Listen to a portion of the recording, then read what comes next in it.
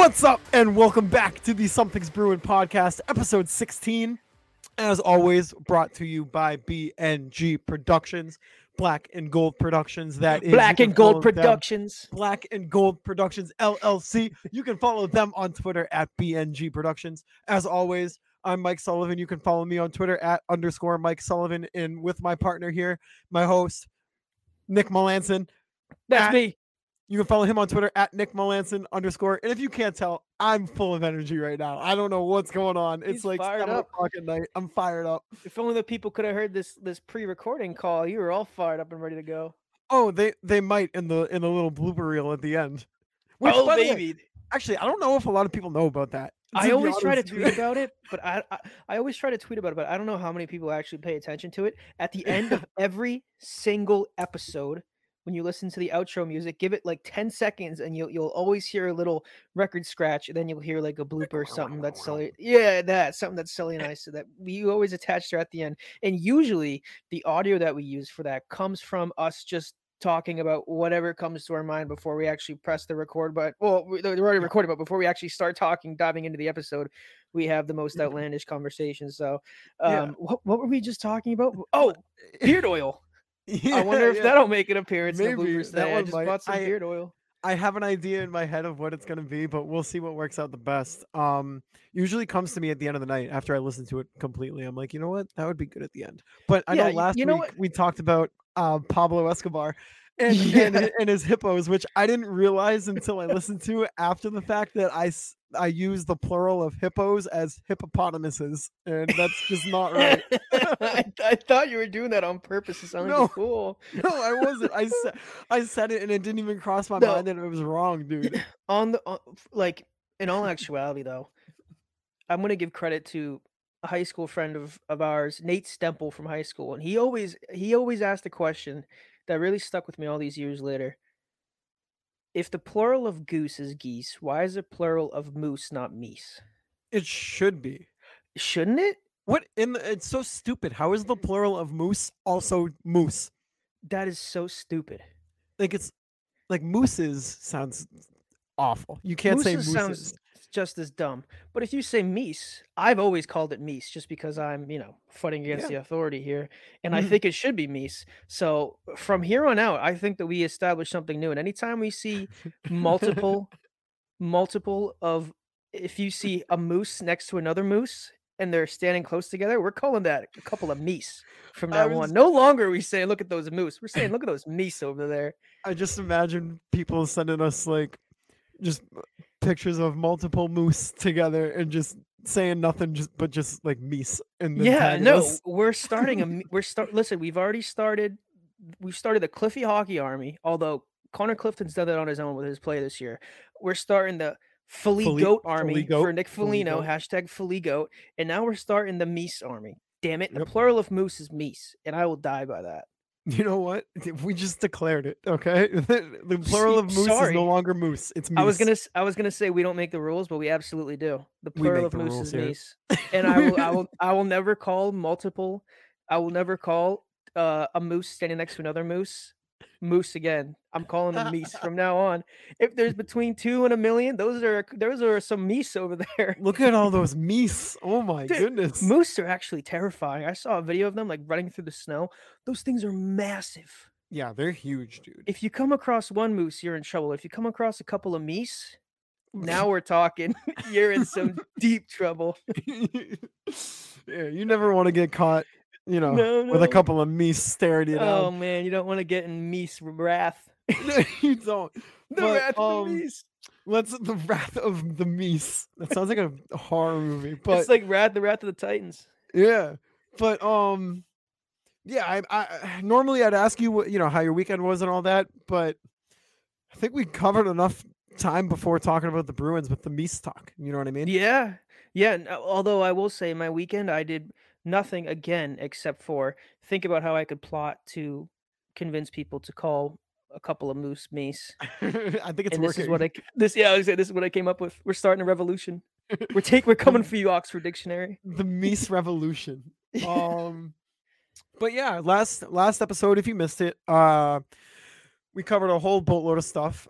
We covered 3 games up to the St. Louis game. On this episode, we're going to cover the Calgary game, the Sabres game, and the Canucks game. We'll dive through that, and then we'll get into some DMs and whatever else comes our way.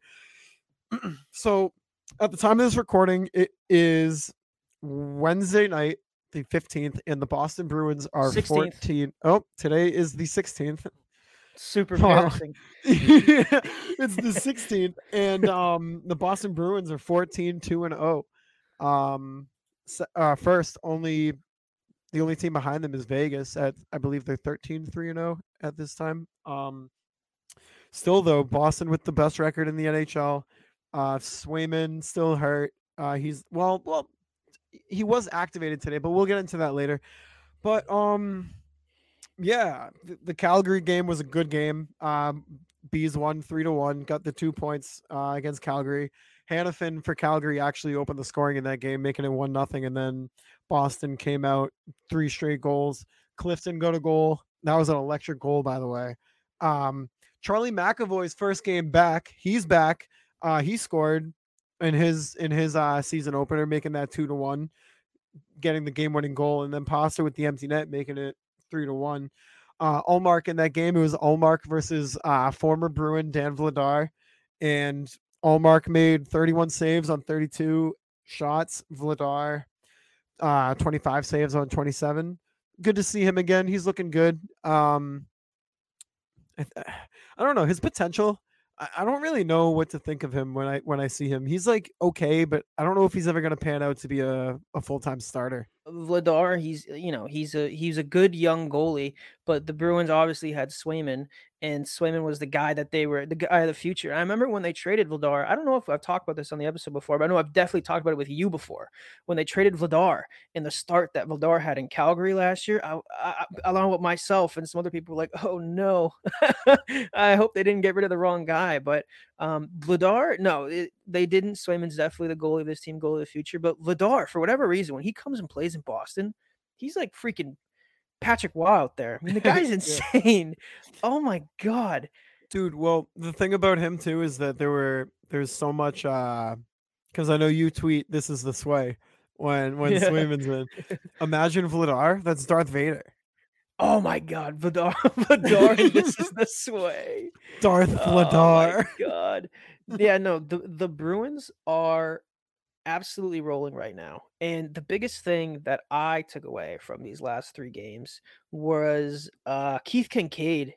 Yeah, boy, was he playing out of his mind against the Sabres.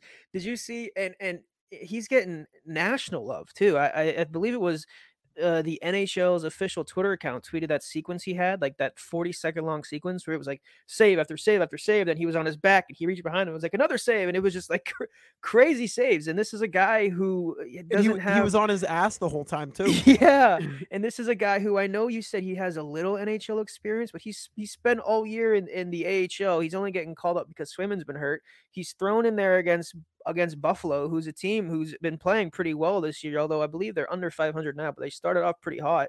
And the guy's flopping around like a fish, making crazy saves out there. I mean, he shut the door. I think he had 30 saves on 31 shots. The Bruins win 3-1. How is that for a Bruins debut? Dude, not only was Kincaid lights out in the net, but like, tell me he didn't. I don't know if this is a good comparison or not. It's probably not, but I'm just gonna say it anyways. But the way his pads were, right, all yellow, the way he's flopping around in the crease, does that remind you of any person in particular?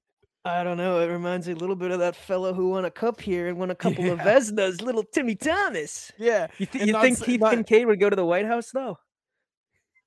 I don't know. I feel like he's a wild card. He might be. I love the all yellow pads though. He kind of reminded me. Well, the pads alone made me think of Marty Turco. Yeah. When he came to Boston, he had those like the real gold pads he wore in Dallas, and then he switched over and got like all yellow everything. And Keith Kincaid looked a little bit like him against. He definitely played like him against the Sabres too. Yeah, not saying Keith Kincaid is comparable at all to Tim Thomas. I'm just saying absolutely the way not. and the way that he played that game. But yeah, B's got that win 3-1, like you just said. Kincaid with the W. Tage Thompson, superstar in the making, opened up the score and made it 1-0.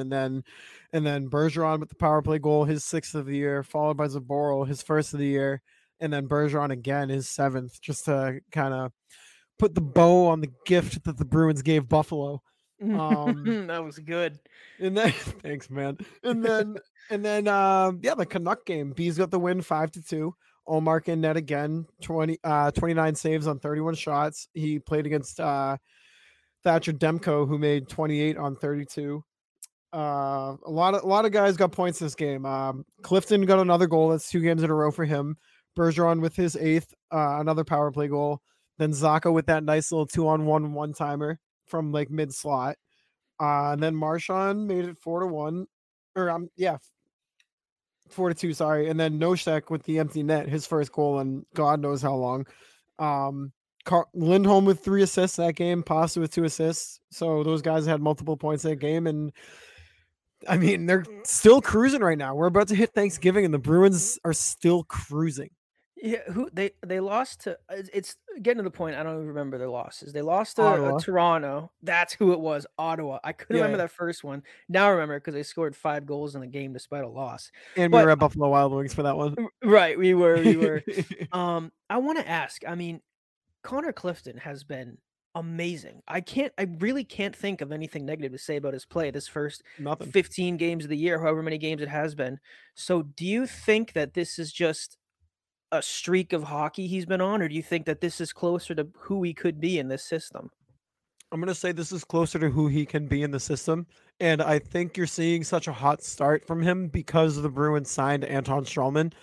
That was like a little kick in the ass for Clifton. Like, all right, buddy, here's your replacement. Like, we're not joking around. You play this year or else this guy's going to jump in and take your spot. Yeah, that's a good point. I didn't think about that. But, also talking about the pairing of him and Forbort, I mean, we talked about it a couple episodes ago, how they were ranked, I think, the 11th most efficient defensive pairing in the entire NHL. Yep. And, you weren't sure if it's, is that more because of Forbort's been playing well? Because Montgomery said on his own that, Forbort, in his mind, is the Bruins' most consistent defenseman. He's the guy that he feels the most comfortable with. And that was also, to be fair, that was at the time when McAvoy was still out of the lineup. Yeah. But, I was wondering, this pairing moving forward, if, Forbort's out now for 4 to 6 weeks. I know Montgomery said this morning that I think Forbort just got back on the ice and he's still a ways away. So I wanted to see how Clifton would look without the protection of Forbort there next to him. And he looks the exact same, if not better. I mean, the guy got a couple of goals. I mean, he's playing out of his mind. And I think that's, sorry, you can go. Well, I was just going to say, like, I think we might even be about to say the same thing. I think that's a credit to Montgomery's system. Yeah, absolutely. I mean, and it's not just Clifton, but like these defensemen are flying all over the ice. They're jumping up, they're getting in plays. They're just creating offense, and you could see it. I mean, the Bruins are peppering every goalie they play. They're throwing 1,000 shots on net. And the defensemen have a huge part in that. I mean, you can trap teams in the other team zone because you have defensemen that are willing to pinch and not just, step up and get beat, but actually take calculated risks, and they usually pay off for the Bruins.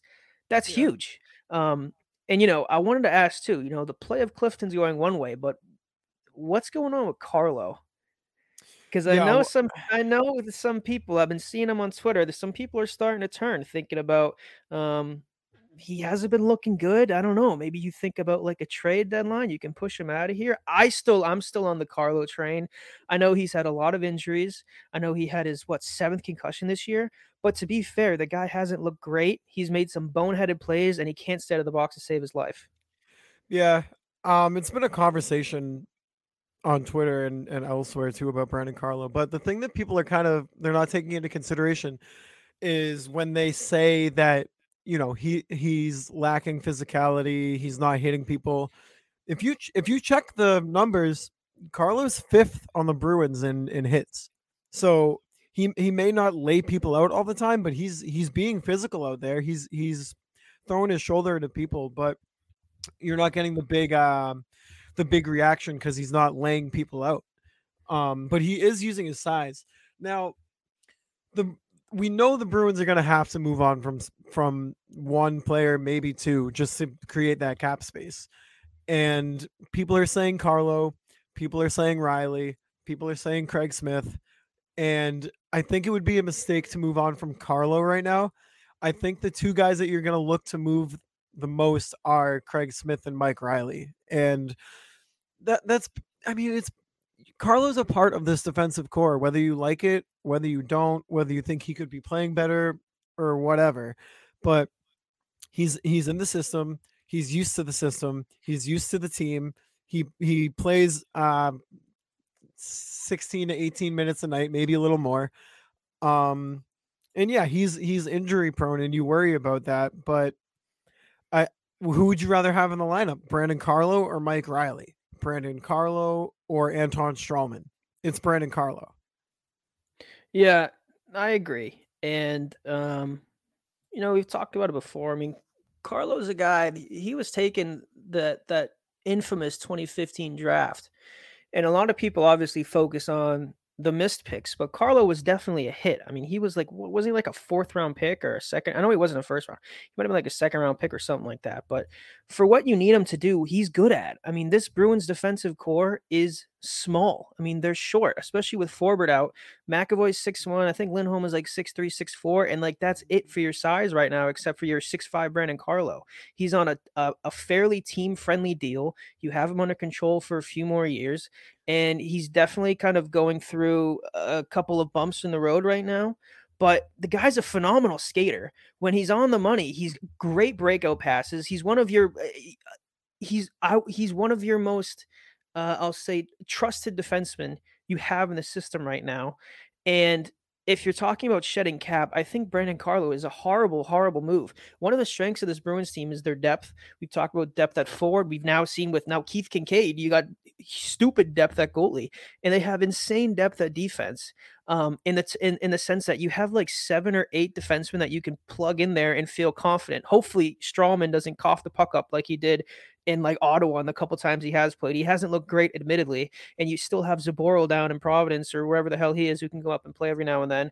But I feel like moving Carlo would be a mistake in that sense. But the thing that does worry me is if you want to get rid of cap space, I think that the most likely reason would be to get rid of Mike Riley. And they've definitely tried that. They put the guy on waivers twice and nobody will pick him up. So the only thing that concerns me about moving Mike Riley is you're probably going to have to attach a prospect or a pick or something to have somebody take that money.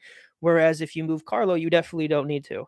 So that's the only thing I worry about. But I would not move Carlo.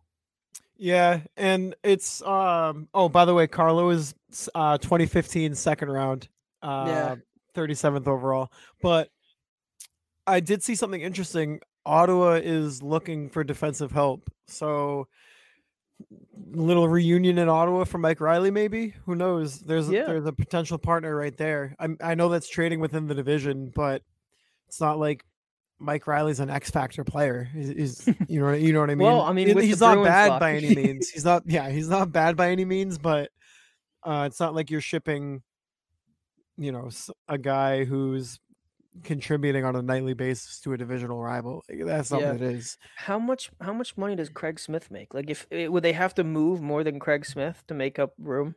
Yeah, it would have to be more than Craig. Craig Smith. They got to get rid of Riley then, especially if he's not playing and he's not gonna play. When the Bruins defensive unit is healthy, he's your 7th defenseman at best, and he's making Isn't he making like $3 million a year or something like that? I mean, there's no room on the books to keep a guy like that. Craig Smith is making 3.1. Oh Jesus, I didn't know he was making that much. Yeah, and so that's a guy you're definitely going to have to move. You've seen with the way your lineup is, you're deep without him, and your production level is still high without him. So I think that's a guy that you're safe moving on from. Now, Mike Riley is making $3 million a year. Oh, so that's 2 guys right there who aren't even really playing that much for you. That's a total cap hit of 6.1. So. And how much do you know off the top of your head how much they need to free up? I believe it's in the 6 to 7 range. I don't know off the top of my head, but it's somewhere around there. Oh yeah, so then the 2 of them are gone. Yes, it's just a matter of how you're going to unload them, because people don't seem to want Mike Riley in his contract, and I can understand why. But I guess it's not the worst thing in the world. I mean, I'm thinking about, what kind of assets the Bruins would have to give up. I wouldn't give up a young player. I don't think that there's really many young players other teams would want to take on his contract, because we've said it 1,000 times. The Bruins have a very depleted prospect pool, and the few ones that they do have, they wouldn't move. And not like you would move a blue chip prospect to just shed Mike Riley's contract. I'm not saying that, but they could move a draft pick because it's not like they usually hit on them anyways. So yeah, I would try to avoid prospects named Lysell, Lorai, Beecher, and McLaughlin.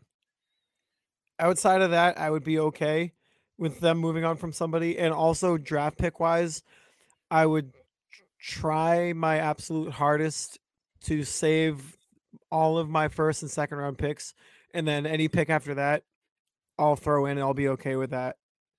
Like a third's okay. I'll lose a third. you think they'd have to be a third to shed his contract? I think so. Damn, I was thinking like a fourth or a fifth. Nah, I think they would try to push for a second. Definitely not a first, but try to push for a second and maybe settle with a third. Maybe they'll attach one of these goalies with them. And they got three of them in the AHL. You could use DiPietro as a chip now. Yeah. I don't know though. I don't know if I want to use him just to shed a contract. I don't want to use him to get something back.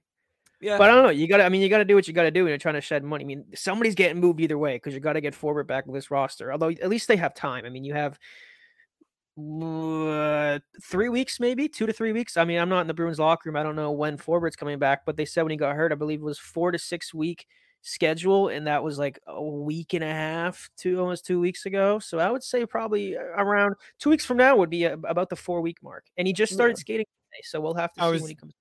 Yeah, I was just gonna say Steve Conroy of the Boston Herald reported that Forbort was skating today. He didn't practice, but he was skating. He wasn't handling pucks. He was just out there moving because he still obviously has that broken finger. But Jeremy Swayman was on the ice and he was practicing and he was activated off of the injury reserve today. So the Bruins sent Keith Kincaid back to Providence. So all signs point to Jeremy Swayman being back on the team. Yeah, which is big because you wouldn't have him as the backup if you didn't think he was going to be able to go in and play. So to me, that says that he's ready. He's there. Maybe he needs like a couple days to shake the rust off, but that's big for this Bruins team. But watching, of course, Kincaid as well, and not just Kincaid, but who are these other Providence goalies they have? Because I know they've been putting up some numbers down in the AHL as well. Kyle Kaiser is lighting it up right now. And to be honest with you, when they pulled up Kincaid, I don't know who slid up into his spot. Off the top of my head, I don't know. But I know Kaiser is lighting it up. I don't believe so. Which is going to be those are some exciting trade chips, you could say. Yeah. Because the Bruins have Swayman. If they view that Swayman is the guy, unless one of these guys, the AHL, is suddenly like popping off and freaking Marty Brodeur, but Swayman's the guy. He's the guy of the future. He's only 24 years old. So you can move some of these goaltending prospects. And I would say that there's no such thing as having too many good goalies, but the Bruins literally have too many good goalies. They got 3 of them in the AHL, and they don't have enough pucks to stop, as I said last episode. So for a team that was ranked 31st in the league in terms of their goalie prospects, I would love to see what they can get back for moving some of these guys. And we've been talking a lot about the Bruins being 13-2, but what about Providence? Huh? Aren't they like 10-1 or something like that? Yeah, Providence is lighting it up too. I mean, both teams right now, Boston and Providence, are just pinnacle of the National and the American Hockey League. Yeah, they're the teams to beat right now. They're the teams to beat. It'll be nice in June when we go to Boston for the parade, and then you can just you can go down the East Coast, maybe stop at Plymouth, check out Plymouth Rock. I don't know. Yeah, sure. And then just go right down to Providence, hit that parade, and then I don't know, drive back to Boston, catch a Sox game. I mean, come on, like this is perfect. It's great to live in Boston. It really is. They don't as a sports fan. Title Town, and now they're going to call it Title England. I don't know. New England. We got Providence down there too. They're gonna be winning stuff. Yeah, but in terms of Jeremy Swayman, I'm looking at the schedule right now. We play Philly tomorrow night, and as you're listening to this, we're playing Philly tonight. And then Saturday we play Chicago. So if Swayman's practicing and he's looking good, I'm thinking Saturday he gets that start against Chicago. and then that gives Olmark the chance to rest before Tampa Bay comes, or before we go down to Tampa Bay for a Monday night matchup against the Lightning. Yeah, I think you're definitely spot on. I think Saturday is probably most likely because then that right after that game against the Blackhawks this Saturday starts the gauntlet. They're going to Tampa, they're going to play Florida, they're home playing Carolina, then they're home playing Tampa, and that's how your November ends. So they're definitely going to need Olmark firing on all cylinders for those 4 games. Dude, not only that, but then you start December against Colorado, against Vegas, and then against Colorado again. Then you have a little break in Arizona. And Mullet Arena, baby. then you go right back to Vegas, Islanders, Kings, Jackets, Panthers. We got a tough stretch of games coming up. Yeah. And then even after that, they got Winnipeg, and then they got the Devils twice in less than a week. Who also, what the hell? The Devils are good. The Devils are disgusting. I'll admit it. I was on Twitter today, and the NHL tweeted the graphic yesterday that the Devils have won 10 straight games. I was like, but it's the Devils. So I went on their schedule, and I was looking at who they played, and I was crafting up I literally, before I even checked their schedule, I typed in, I was like, yeah, but the Devils have played blank teams over 500, and I went to the schedule to count how many teams they were, and I was like, oh shit, no, they've actually beaten some pretty good teams here. And then I was looking at a goal differential, and I believe they were second in the league with like a plus 21 goal differential. They're on a 10-game winning streak. Like, they're insane. And for the talk that the Bruins have been getting with our goaltending here, have you seen their goalie stats? The Vanacek guy and the other dude there. And they still have in Blackwood, their main goalie is hurt. So like, dude, they're a good team. They are, and they've the other team who's got some young players coming up too. Jack Hughes, he was a little slow his rookie year, but he's been firing on all cylinders last year. He's off to a hot start this year. He's so good. There's a lot of teams that we're seeing now have like a really good young nucleus that's like lighting the league on fire. I know we were talking about Buffalo as well, but like some of those players they have there, I mean, I guess that's what happens when you just suck for a decade and you get a bunch of a bunch of top lottery picks. But I'm happy for Buffalo. They're finally building something there. But like the East is looking like a wagon, like for the foreseeable future. Oh yeah, the East is dominating the NHL. Like a Western Conference team, dude. Like right now, even Colorado, like they're not looking too hot. Dallas is atop the Central at 9-5-2. Colorado right now is 8-5-1. Winnipeg is 9-4-1, and then Vegas. I mean, Vegas is 13-4-0, so that's pretty good. LA second in their division, 10-7-1, and then Seattle 8-5-3, third in their division, and then the Edmonton Oilers, a team that everyone thought was going to be disgusting, 9-7-0. Like, come on. Every year people think Edmonton's going to be disgusting, and every year they crap down their leg. Something happens. Yep. Well, dude, you know what though? We need to talk about you. I know you saw it on Twitter, the Evander Kane injury. Oh yeah, dude. Oh my gosh, dude, it makes my skin crawl every time. Every single time. Oh, I'm assuming probably everybody should probably have heard it by now, but if you haven't, he was knocked down and somebody skated over his wrist, and I believe they said, and like your wrist, that's right where a major artery is. They said that it cut through to the bone, the blade, and he immediately popped up. He went skating to the bench. You could see, and I mean, Evander Kane, whatever you think about him, one thing you can't say is that he's soft. I mean, he's a tough guy. He's a dog, and he was screaming, skating to the bench. He was in pain. He was worried. You could see the fear in his eyes, and he went right down the locker room. And what they said, he's out for a month plus. No, he's out. I think it's 4 to 6.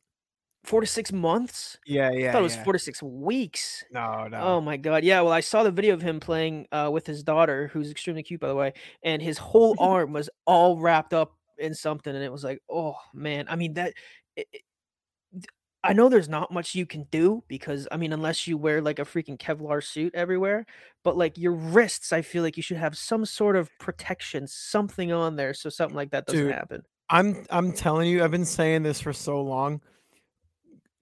Like, God, please wear something on your neck and wear something over your wrists. Like, there's been way too many close calls. The NHL is so lucky that no player has, to be blunt, no player has died from a cut like that. Like, dude, that's not a joke. Like, your neck. We've all seen the video of the Buffalo goalie get his throat slit and blood pool all over the ice.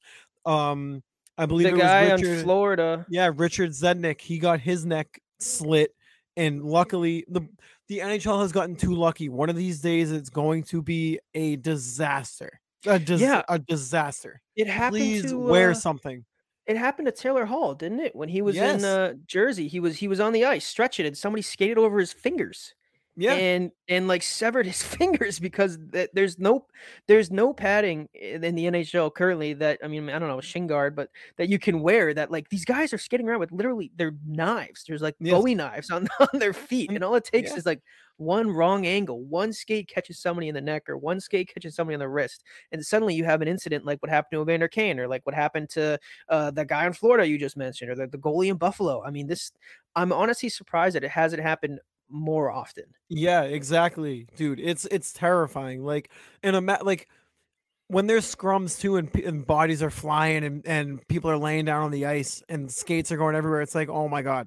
It's like, oh my god. Like one wrong move, one direction, and it could be all over. Or even like, like for goalies, like when they're down covering the puck and you got a million people crash in the net. I mean, one guy gets pushed a little too hard and a skate goes somewhere, and next thing you know, I mean, it's a dangerous sport. I mean, there's only so much protection you can make, and I know, it's obviously difficult if you got a bunch of guards on your wrist to try and stick handle, or if you got something on your neck, it makes it hard to breathe. But like, I don't know, you know what else makes it hard to breathe? If you're dead. Yeah, if your throat gets cut by a skate. Oh my god. It's definitely something to consider. But it definitely is. I wanted to ask as well, with the news that just came out of the Bruins hiring, I don't have her name off the top of my head, but Loretta Lynch. Yes, to investigate the vetting process. Mm-hmm. What is your opinion? What's your immediate reaction to hearing that? I'm wondering, it's a good move by them. It shows that they're taking at least this part pretty seriously. Like, you just hired a United States Attorney General to look into this. Yeah. But I don't know, because I'm curious as to what they're gonna look at. I don't know what they could find that the Bruins. I was gonna say could do better. They could have done a lot of things better, but like, what are maybe she'll find ways for them to improve their vetting system. I'm not sure. Yeah, I don't know. I mean, the way that and forgive me, I haven't read anything. I've heard people talk about it, whether it be on the radio or podcasts, and I've read people's opinions on it. And the way that they're making it seem is that they hired, what's her name, Loretta Lynch. Yep. They hired her to investigate the process into how this happened. How did this fall through and you sign somebody like this? And to me, I guess when I first heard it, I thought it was kind of a scapegoat. I thought it was kind of dumb because I get why you're doing it, but is Cam Neely not the president of hockey operations? Does he not have the final say on every single thing that franchise does? So I feel like they're hiring this person. She's going to be like, "Oh yeah, like, like this scout discovered him. These people had these conversations." And that's the end of it. And it's like, well, yeah, but like if Cam Neely said no, they would have never signed the guy. So like, what's the point of having her come in and like try to find the person responsible, I guess, if like it's Cam Neely. Like, it doesn't matter who did what research or who discovered the kid or whose idea it was to initially sign the guy. It was Cam Neely who signed off on it. So like the investigation should end there. And I don't know, like I've been hearing a lot of theories, and like one of them, which I don't know how much water it holds or how much merit it gets, but like Cam Neely is such a polarizing figure, and not just, Boston and the Bruins organization, but the NHL as well. And I know that there's been a lot of media attention on Cam Neely, especially from the fans. I mean, a lot of us, I feel like I can speak for the fans. I think he does a horrible job as president. I don't like Cam Neely as a president of the Bruins, frankly. And maybe Jacobs is like, he can't see this as you can't really fire Cam Neely because of the person he is. So maybe you can have Loretta Lynch come in and say, well, Cam Neely was he was the one responsible ultimately because he was the one who could have said no and he didn't. And then maybe this can be Jacobs' way of firing him. I mean, I don't know. That was just a thought that I heard today, and I went, well, that's a little interesting. I don't know what you think about that. I didn't think about it that way, but it kind of makes sense. I don't know, dude. The whole thing is bizarre. Like, I know for me, like, I'm just anything about this kid anymore. I try to avoid as much as Yeah. possible. Um, I try not to talk about it, but like when stuff like this comes up, we have to talk about it because it's relevant. Yeah. But I don't know. It's weird in the aspect of I know she's investigating the vetting process, but I don't really understand like why there's Like, a external investigation into the organization. It's not like anything illegal was done. And yeah. I know she's investigating the vetting process, but that's a pretty hefty lawyer to get in there Yeah, to no. investigate a vetting process. Yeah, and like I don't think I did a good enough job explaining before, but like I'm happy they brought her in. Like it's obviously Yeah. important. I want Yes. them to Yes. know how this happened. But I guess my point of view that I was trying to say is that f- the way that I interpreted the Bruins hiring her was that they brought her in to find the person responsible. And who is she trying to find when it's Cam Neely? Like Yeah. he's the guy. Like So what's the point of ultimately, yeah, so like if they're bringing her in to examine the vetting process and how they can improve it, by all means, I love it. It's a great idea. But if they're bringing her in to find the guy responsible, well, he's sitting up in the ninth floor. It's the guy who has the final say in everything that this franchise does. So that's why I was thinking I heard a rumor, maybe, this could be a way for Jacobs to finally get rid of Cam Neely. I don't know, but I'm interested to see what she finds. I know they also said that the report, everything that she finds is going to be made public. So we're going to know what they were looking for. We're going to know what they discovered, and we're going to know about the changes that they made, which I think is great. But when I first heard it, I was a little confused as to why are you hiring this yeah, huge attorney to come in to find the person responsible, if that's truly why she's here. If we all know who's responsible, it's the guy who has the final say in everything that this team does. yeah, like she's legitimately the United States Attorney General. Yeah. Like, what? Whatever. It's a weird situation. Hopefully they can kind of, get to the bottom of it. It's Neely. Um, Yes. but we'll see what happens and we'll go from there. But we're probably about halfway, maybe a little under halfway through the show. So as always, we will read you our sponsorship, and that would be the Great Cano Wellness Company. It's time to talk about the amazing Cano Wellness Company. Cano Wellness offers you 4 distinct experiences for the different challenges you may face throughout the day. Cano Sleep, Cano Mend, Cano Fresh, and Cano Boost. It's a trusted brand for sports, fitness, and wellness households. With over 50 vitamins, nutrients, and herbal extracts in 4 compact sprays, it's the most convenient way to get back on track with no pills, water, or messy powders. 90% of nutrients in these oral sprays are absorbed in less than 30 seconds. It's like an entire health food store in your pocket and is endorsed by Olympians, NHL players, and pro sports stars who rely on the Cano Wellness Company to support high performance. Mel, let's talk about each product. Let's talk about it. First up, we got Canna Boost. Canna Boost gives you the ability to skip the coffee and sugary snacks and energize the healthy way. Use daily before you work out, when studying for an exam, and other times you need increased clarity, stamina, and concentration. Canamend provides the after party liver support and works fast to relieve hangovers in the morning after drinking. This unique oral spray supplement is blended with 11 vegan vitamins and herbal extracts to replenish your body to combat headaches, sickness, and lack of energy. Canna Fresh reduces stress and gives your body an immune system boost. Whether you're nervous before a presentation or need to calm down after a hectic day, the 11 natural and vegan ingredients in Canna Fresh take the edge off without making you drowsy or unmotivated. Canna Sleep. This all natural and vegan sleep aid is convenient and fast absorbing. No mixing beverages, no waiting for gummies to kick in. Just spray, roll over, and snooze. Control your dosage on how much sleep you need. If you want to try these amazing Canna Wellness all natural oral sprays, please go to cannawellness.com. That is CANI wellness.com and use our promo code BNG25. That's BNG25 to get 25% off everything on the canonwellness.com website. We thank Canon Wellness for sponsoring this episode and our weekly Boston Bruins related podcast. Sully, back to you. All right. Well, I think we jump into the DMs right now. Yes. The post ad DMs. So I want to start with this one. So this one comes in from Justin Caron at Justin Caron 18.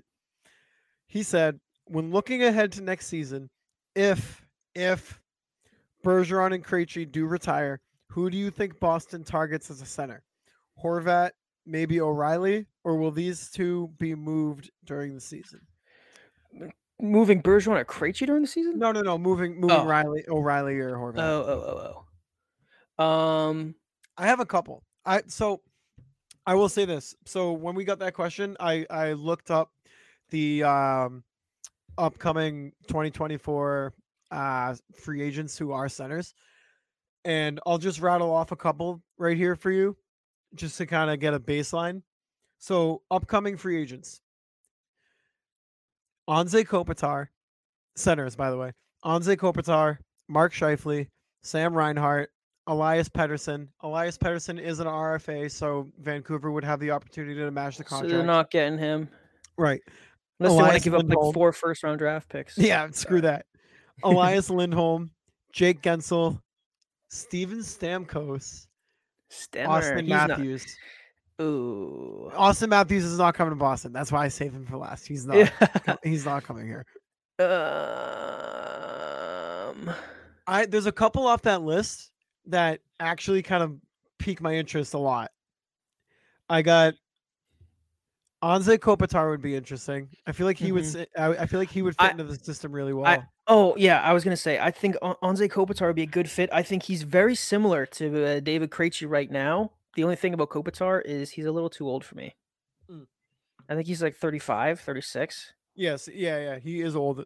But he's a good two-way guy who can produce. He's kind of, like you said, similar to Krejci right now. He has a similar style to Bergeron. Mark Scheifele is interesting, and also, honestly, Jake Gensel.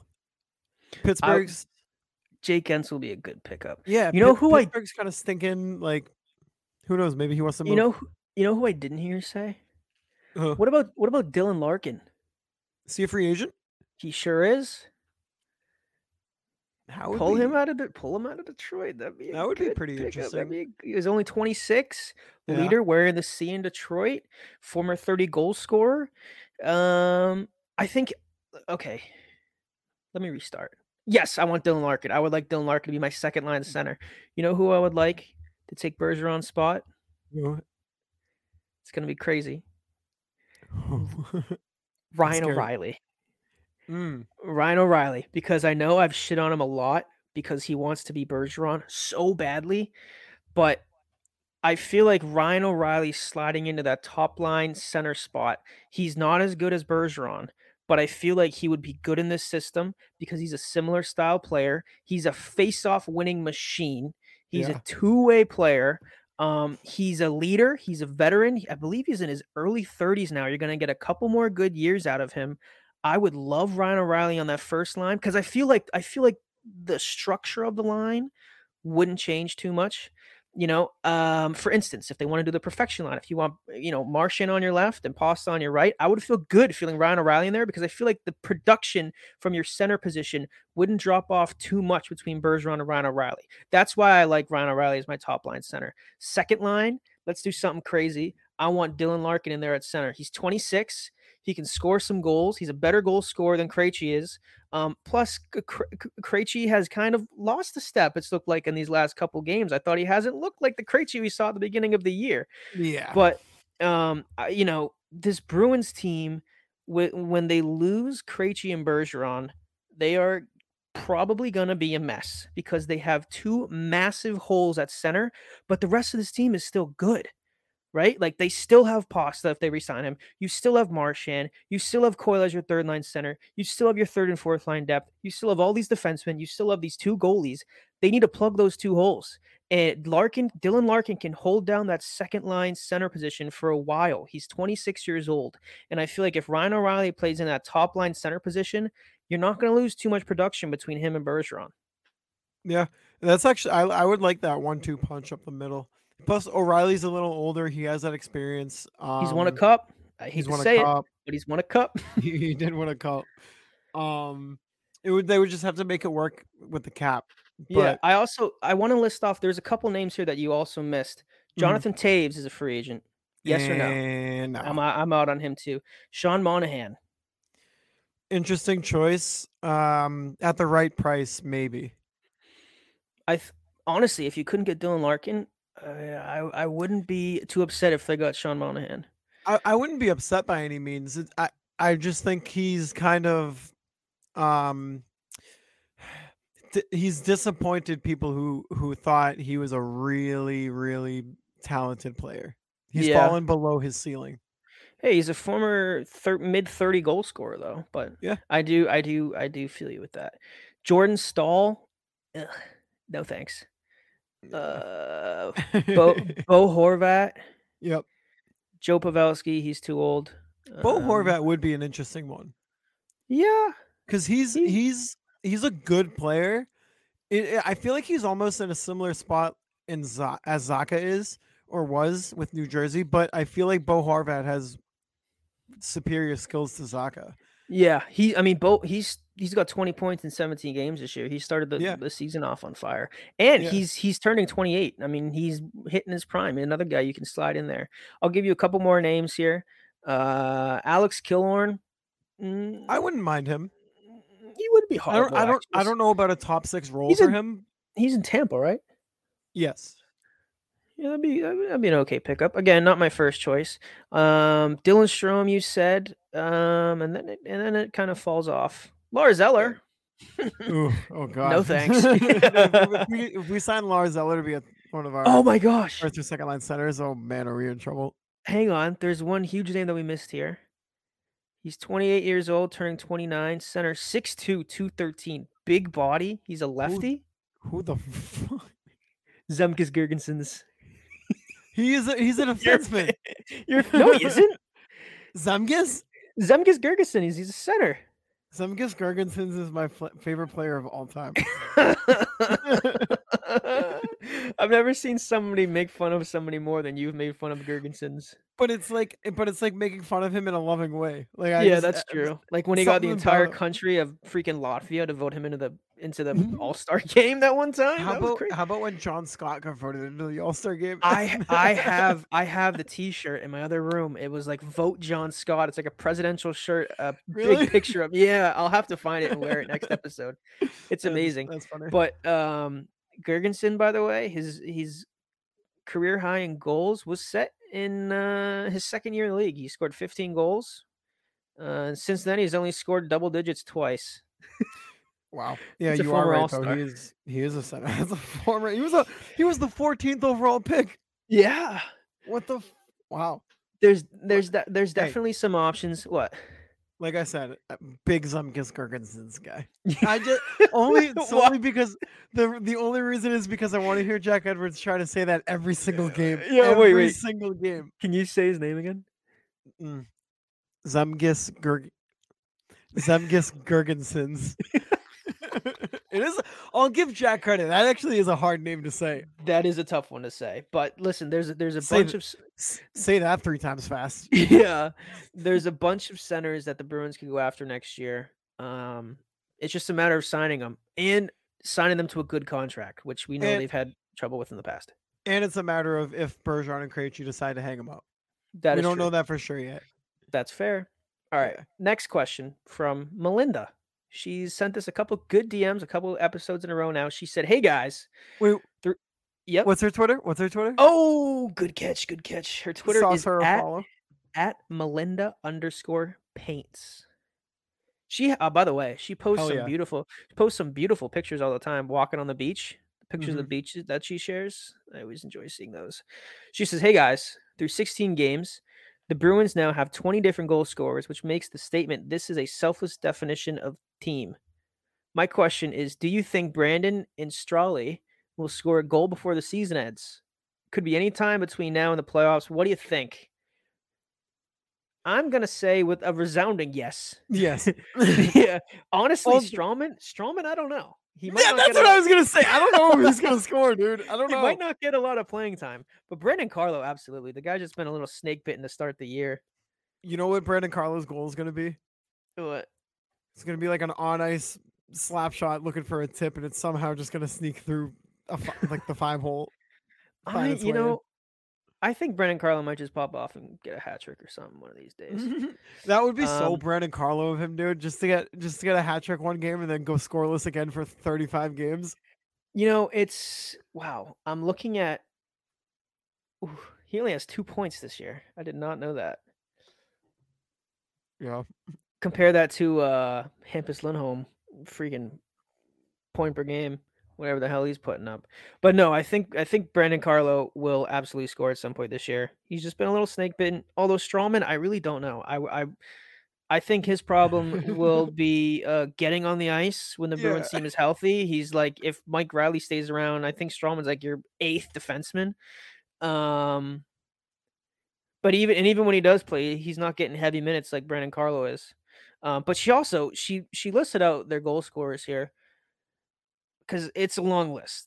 Obviously, Pasternak, Patrice Bergeron, DeBrusque, Hall, Coyle, Lindholm, Marchand, AJ Greer, Nick Faligote,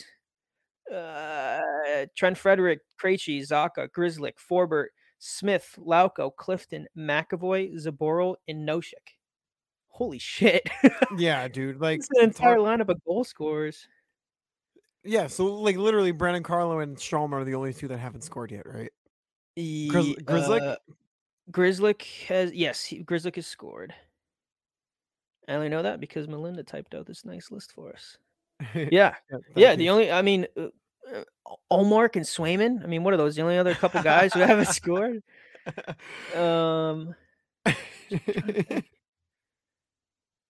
The way the season is going, Craig Smith has scored. He's played like 5 games. Yeah. That's the thing about Craig Smith is he can still produce. Like if he's in a lineup consistently, he's gonna give you at least 10. Yeah. Yeah, he's just not gonna get in a lineup consistently here. And he's not gonna get 10 here. Has Mike Riley scored? Nope, he's not. He is not. He won't be scoring anymore here either because he's probably on his way out. But he'll be scoring his goal in Ottawa.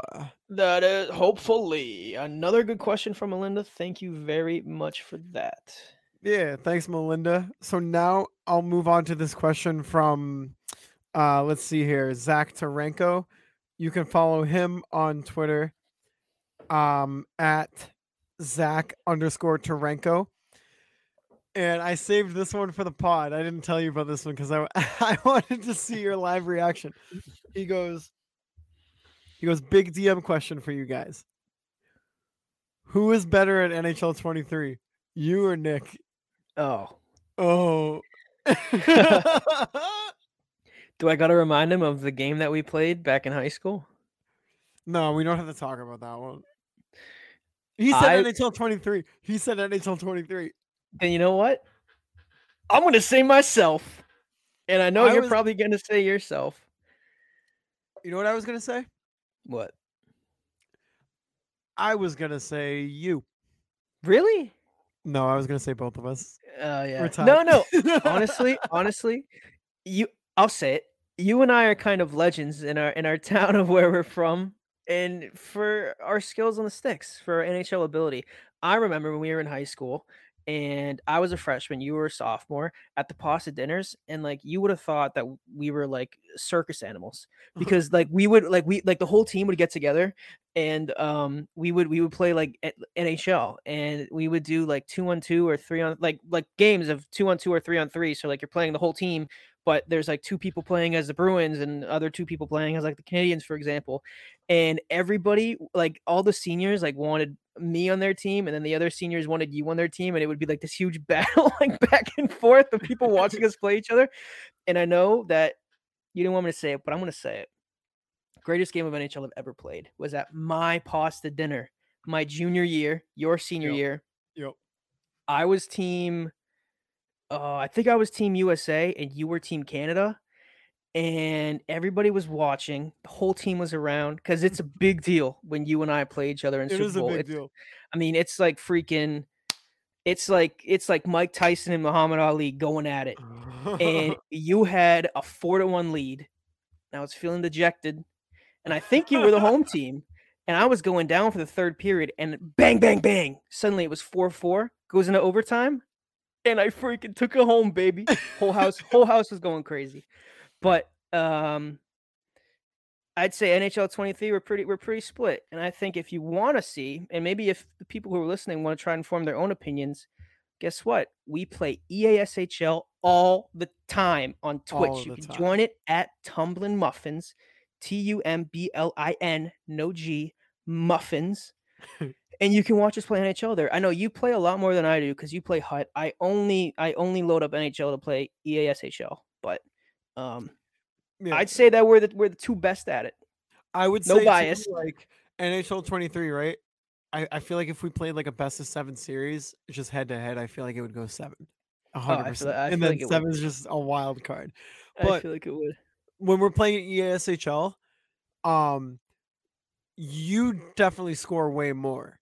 I'm like the setup guy, right? Like, yeah, you're the passing guy.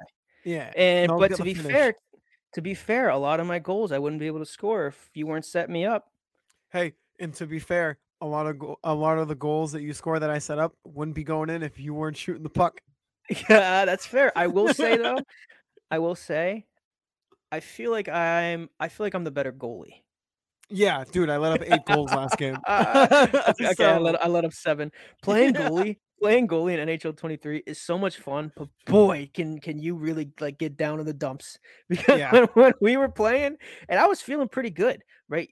I was goalie. You were playing forward with our other friend Connor, who's not in the pod, but he's a friend of the pod.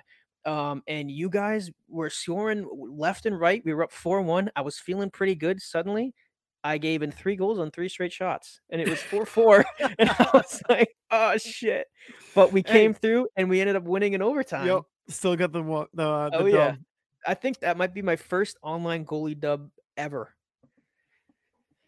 Which is saying something. I think it was because we got that like badge, like first win with a human goalie or something like that. That's crazy. That was a great question. I love that question. I have another question here from Ethan. Ooh. I'm not sure if you saw it. This question is from Ethan Moriarty, the reigning DM of the month. Hell yeah, Ethan. Follow him on Twitter at eMoriartyWX. I'll say it again. He posts some great Storm content, specifically tornadoes, but he covers a lot more than that. Go give him a follow. Pod question: thoughts on the NHL Winter Classic as a whole? I'll say this. No, you know what? You go first. Okay. Well, first of all, it's just a gigantic money grab by. That's what I was gonna say. It's just a big money grab by what's John Henry? John Henry, yeah. Like that's literally what I was gonna say. Dude, he bought the Penguins, and then a month later, it was announced that the Winter Classic was at Fenway Park, which he's the owner of the Red Sox. If you don't know, so he's got Fenway, he's got the Penguins, and he brings the Winter Classic back to Boston. This dude is making so much money off of that. But I will say, I missed the first Winter Classic, so I'm really, really hoping I can find a way to get tickets to this one.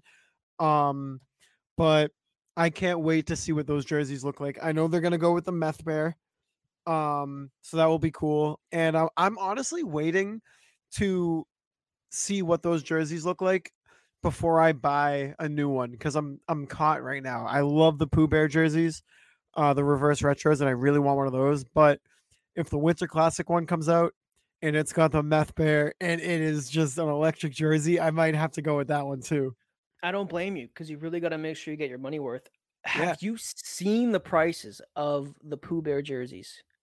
No. They're like $230 on shop.nhl. Dude, they put the reverse retro stuff on the Bruins Pro Shop website, and the sweatshirt that I posted on Twitter is $135 for a sweatshirt. For a sweatshirt.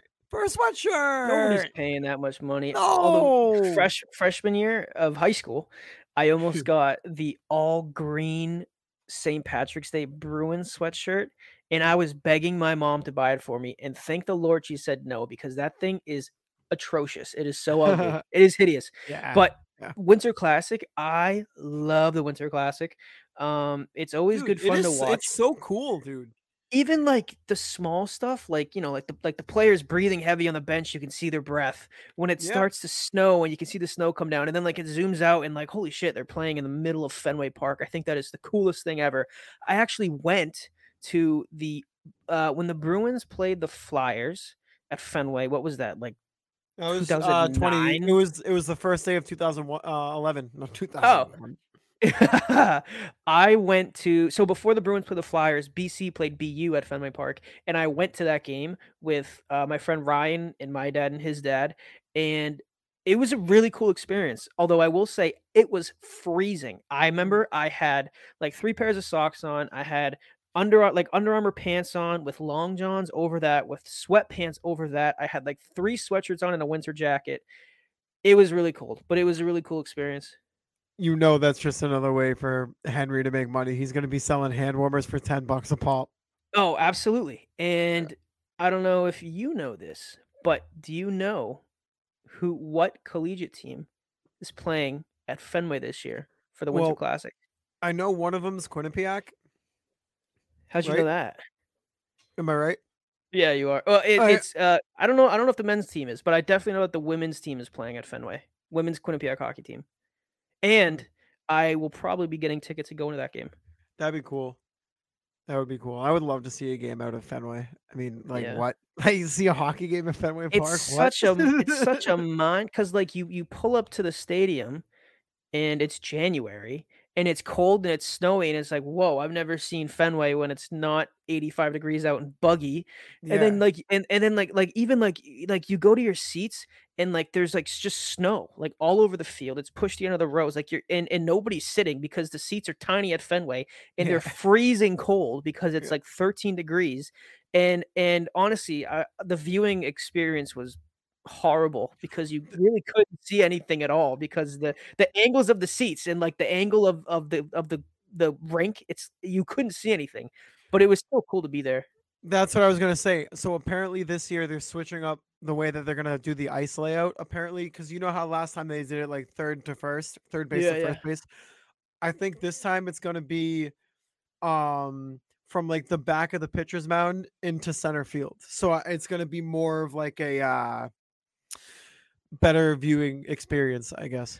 I feel like that isn't. I feel like just the people who had I feel like the people who had a shitty view before have a good view now, and the people who had a good view before now have a shitty view. Like Well, the people who sit behind home plate, they're like you're not. screwed.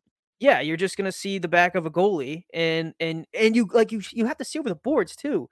Yeah. Like that sucks. Like that's gonna be hard unless you're sitting up in like the what's it called, the pavilion, like way up above like the third Yeah, baseline. You yeah, can kind of see down. Now those are some good seats, but yeah. I'm sure Henry will charge an arm or leg for those.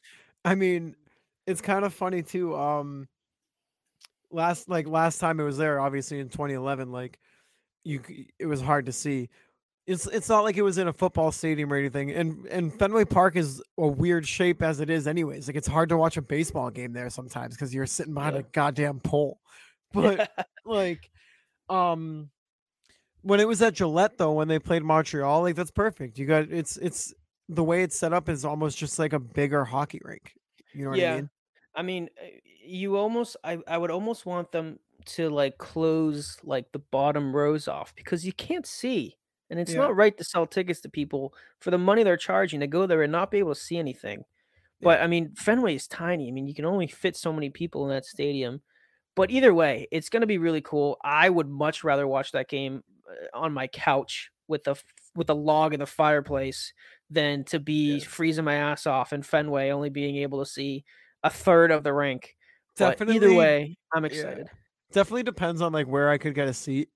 But if I was like down in like a corner and I'm hundreds of yards away from the rink, it's like at that point you're kind of just there for the experience, and you're probably just watching the jumbotron the whole time. Yeah, but I love like the marketing that goes around the Windsor Classic. I think that Yeah, is so cool. Obviously, the jerseys that they come out with and like the throwback stuff. But I'm a sucker for like promos, And I'll give the NHL credit. They've really been investing some effort into promoting these players. Obviously, what was going around Twitter today was the whole Dylan Larkin with his butt with the pants. Did you see that? Yeah, talk about his hockey butt and how you should buy these pants. But also like the NHL's TikToks have been like showing off player personalities and stuff, which like they literally made zero effort to doing before. And this Bruins team has a ton of personality. Yeah, Obviously, you got Marchand, you got Pasta. I mean, Bergeron is the dad of the team. Up and down the roster, you got a bunch of characters. So I'm excited to see what they do with that and how they're going to market this game, because it's not just a Bruins thing and it's not just a Pittsburgh thing. Like, this is a national thing. It's the Winter Classic. It's going to be seen in 2 different countries at least. So I'm excited to see what happens. And if the Bruins are playing like they are now, and if Pittsburgh is playing like they are now, it's going to be a freaking bloodbath. Yeah, it is. Boston's gonna go crazy. The Boston Massacre Part 2. Yeah, yeah. But so we'll hit on our last DM question right here. So this one comes in from our good friend Lauren, our podcast mascot, as some call her, and you can follow her on Twitter at Big Bruins Energy. She said, and this got a lot of buzz on Twitter. It got more likes than the podcast announcement had. She said, "What dog park does Forbert take Darla to?" Asking for a friend. ... Wait, well, does Forbert have a dog? Does he? I don't know. I've never heard about him before. He doesn't seem like a dog guy. He probably has a cat. So. Yeah. Oh yeah, a cat named Allard. Oh, he might. Forbert's like a. I feel like Forbert. If you had to guess, like without knowing that he had a dog, like I feel like I would have guessed that he had like a lizard. A lizard? Yeah, like some weird pet like that, like a snake. Oh, God. He probably has Geico. He might. Yeah, he might. I could picture. Honestly, no, I could see Forbert being a dog person, but I wouldn't picture him having. What's Darla? Isn't she like a beagle? I think so. She's got those big floppy ears. Yeah, I would picture Dorbert. Oh my God. Oh my God. Wait, that might become a thing. Dorbert. We might have to start that Dorbert. Yeah, Dorbert. Oh my God. That just started right here on the Something's Bruin podcast. All right. So now we got Cliffy Hockey. We got Fleego. We got, if there's a moose standing next to a moose, you call those a couple of meese. And now we got Dorbert. Dorbert. Wait, that's the best, dude. That's so funny. I was gonna say though, if I thought if I didn't know that Derek Forbert had like a beagle or whatever Darla is, I'm not caught up with my dog breeds. I would have assumed that he had like a bulldog or something, or like a terrier or something like that. I feel like he kind of exudes that kind of bulldog personality, you know? It's funny because like now when I look at, because obviously Darla's all over Twitter. Like when I see Darla, and then I'm like, you know what? That like I feel like that matches up with Forbert's personality too. Like just like this low key guy who just likes to chill and lay around the house. Yeah, and just got this big floppy eared dog. Yeah. I don't know. I seriously can't tell you a single dog park in the continental United States. I can't even tell you a dog park down the street from my house. But if I had to guess, I picture Derek Forbert as the kind of guy to put a leash on Darla and take her down to Boston Common. He probably has a tennis ball with that plastic tennis ball chucker. He probably just goes there and just goes crazy. Probably unclips the leash, just lets her run around, do her thing. She's probably flopping in puddles and crap. And I think that's how Darla spends her days. Darla's more of the Bruins mascot than Blades is, or whatever the hell the mascot name is. Is it Blades? Yeah, and that's stupid as hell. All the names. It's a bear. Wait. Why do they not just make the mascot like the meth bear? They should have. That would. And why did they stop making those commercials with the bear?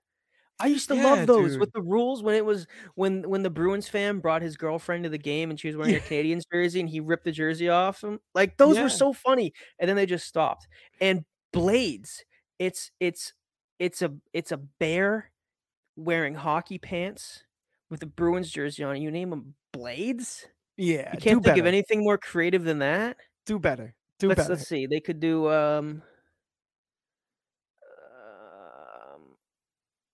Beans. Beans. What does that have to do with hockey? Thinking about Beantown. Oh, it's just a bowl of Boston baked beans walking around. Let's start another thing. Let's get the Bruins to rename Blades to Beans. I'm just imagining. I'm just gonna tell you what I'm imagining. I'm imagining a guy is like really skinny legs, right? And then all of a sudden it's just a big white bowl that says Boston in the front of it, and there's beans coming out of the side of it. And then you know what they could do? They could run promos. Instead of shooting T-shirts, they could shoot cans of Bush's baked beans at people. And those commercials that we just said, if there's people are getting knocked out in the lower bowl because they got hit with a can of beans. Yeah, and then we could have Darla, and then we can have Duke, the dog from the Bush's baked beans commercial, and then we could have a couple of team dogs. But they could they could do a promo thing. You know how that little blimp flies around and it drops the tickets or whatever? Yeah. It could you could airdrop beans onto people wearing other team jerseys. Ooh, and I feel like there's two positives that come out of that. First is it's freaking hilarious. That would be so funny watching people get beansed. And then and then they put on the jumbotron and the person getting dumped in the beans, and they have it's on the jumbotron in big letters. You just got beans. Yeah, you get beaned. And it just shows a person with beans all over their jersey. and then also if I'm a fan of an opposing team, I'm not going to the Garden because I could get beansed. Yeah, and I don't want to get beaned. Yeah, and then right now, home ice advantage at the Garden is one of the best in the league. I mean, it's all Bruins fans, and for the few kind of stragglers who aren't Bruins fans, for fear of being beansed, they're not going to want to go anymore. But I guess one of the negatives that comes with that is that if there's no fans of opposing teams.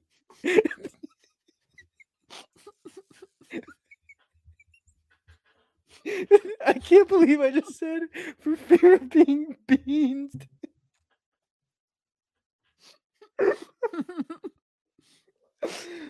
But if oh my god, I almost just spit out my water. If there's no fans of other teams, then nobody's gonna be getting beansed. No fans of other teams because they fear they get beansed. They could have a third jersey, and you know how the Pooh Bear right now, then the Pooh Bear jersey has the mountain range in the bottom. It could be like beans, like a bean gradient. You have bean juice dripping down from the shoulders. The beans promo they could do. They could give out jelly beans to, I don't know, they could do a beans eating contest. Yeah, in intermission, no, that was crazy. You know in Detroit, how they bring octopus and they throw it on the ice. Yeah, at the Garden, they'd have people throwing bowls of beans on the ice, and then they'd have to stop the game because they gotta scrub it off the ice because it's all. There's holes in the ice because the beans are hot. Oh my god! How did we get here? Okay, commission. A hat trick. They don't throw hats in Boston. They just throw beans. They throw cans of beans and they're chopping up the ice. They throw beans at the other team's goalie. They got to stop the game so he could change his jersey. Yeah, Roberto Luongo gets knocked out because he got hit in the head with a can of beans. Oh Jesus! All right, that's a new thing we're starting. Let's all get the Bruins to change their mascot name from Blades to Beans. Yep. All right. God. Well, hey, on that note, we're gonna end the show. But before I do that, I wanted to give a shout out. And Mel, I don't think you know this, but I wanted to give a shout out to our listeners. We have listeners in Canada, the United States, Brazil, Spain, the United Kingdom, Norway, Sweden, Germany, and Russia. So shout out to you guys. Russia. Wow, we've gone international. We hit the Brazil market. That's pretty crazy. Yeah. So shout out to you guys. Thank you guys all for tuning in. That's awesome. Yeah, we really do appreciate it. And this is a fun thing for Sully and myself. We've been Bruins fans our whole lives, and we've always wanted to start something like this. And the amount of times that we've talked about just hockey. I mean, we've known each other since I was like freaking 10 years old. And we always just chop it up and we just talk about hockey and we just talk about the Bruins. And it's really cool that we can record it and put it out and people are listening to it and actually care about it and react. So it really does mean a lot to us. And of course, we don't just put out podcasts, but we're very active on Twitter. Sully dropped our Twitter accounts at the beginning of the episode, but we also, of course, still have our podcast Twitter account, which is at Bruin something, no G at the end of it, I believe. But we're active on there, of course, when we take DMs, which we really do appreciate, all you guys who send in DMs, and we love answering them. Whenever we always field for questions for DMs to answer on the podcast, you can always send them to me. You can send them to Sully, or you could DM our Twitter account, the Bruin something Twitter account as well. We're very active on Twitch. As I said before, you can find us on Twitch at Tumblin' Muffins. Again, an ode to Jack Edwards, because everybody always asks us, what the hell does Tumblin' Muffins mean? Dude, way back in the day, juicy rebounds or flip on the net on the goalie from the red line, Jack Edwards would always call him a Tumblin' Muffin. I don't mean to interrupt you, but he said it the other night, and I got like 3 separate DMs being like, dude, Jack Edwards just said Tumblin' Muffin. And I was like, hell yeah, he did. But we're very active across various forms of social media, and we really do appreciate everybody who listens and the feedback that we've gotten. It's a lot of fun, and we're not slowing down anytime soon. So thank you for being part of our ride. Yeah, thank you. We wouldn't be here without you guys, so we really do truly appreciate it. But yeah, with that being said, as always, we are brought to you by the Black and Gold Productions LLC. Follow them on Twitter at BNG Productions. Follow myself on Twitter at _Mike Sullivan. Follow Nick on Twitter at Nick Melanson _. Follow our Twitch, as Nick just said, at Tumblin' Muffins. And follow our Twitter account for the podcast at Bruin Something. And we will catch you all next week. Bye.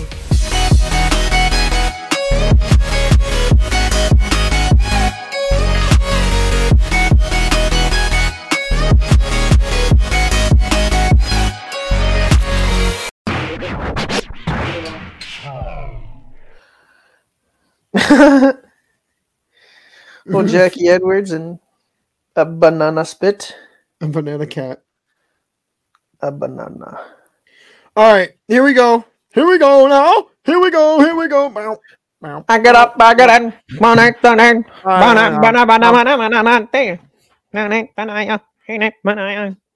feet and jump around. Huh? Jump around. What? Jump around. What? Yeah. Down. Okay.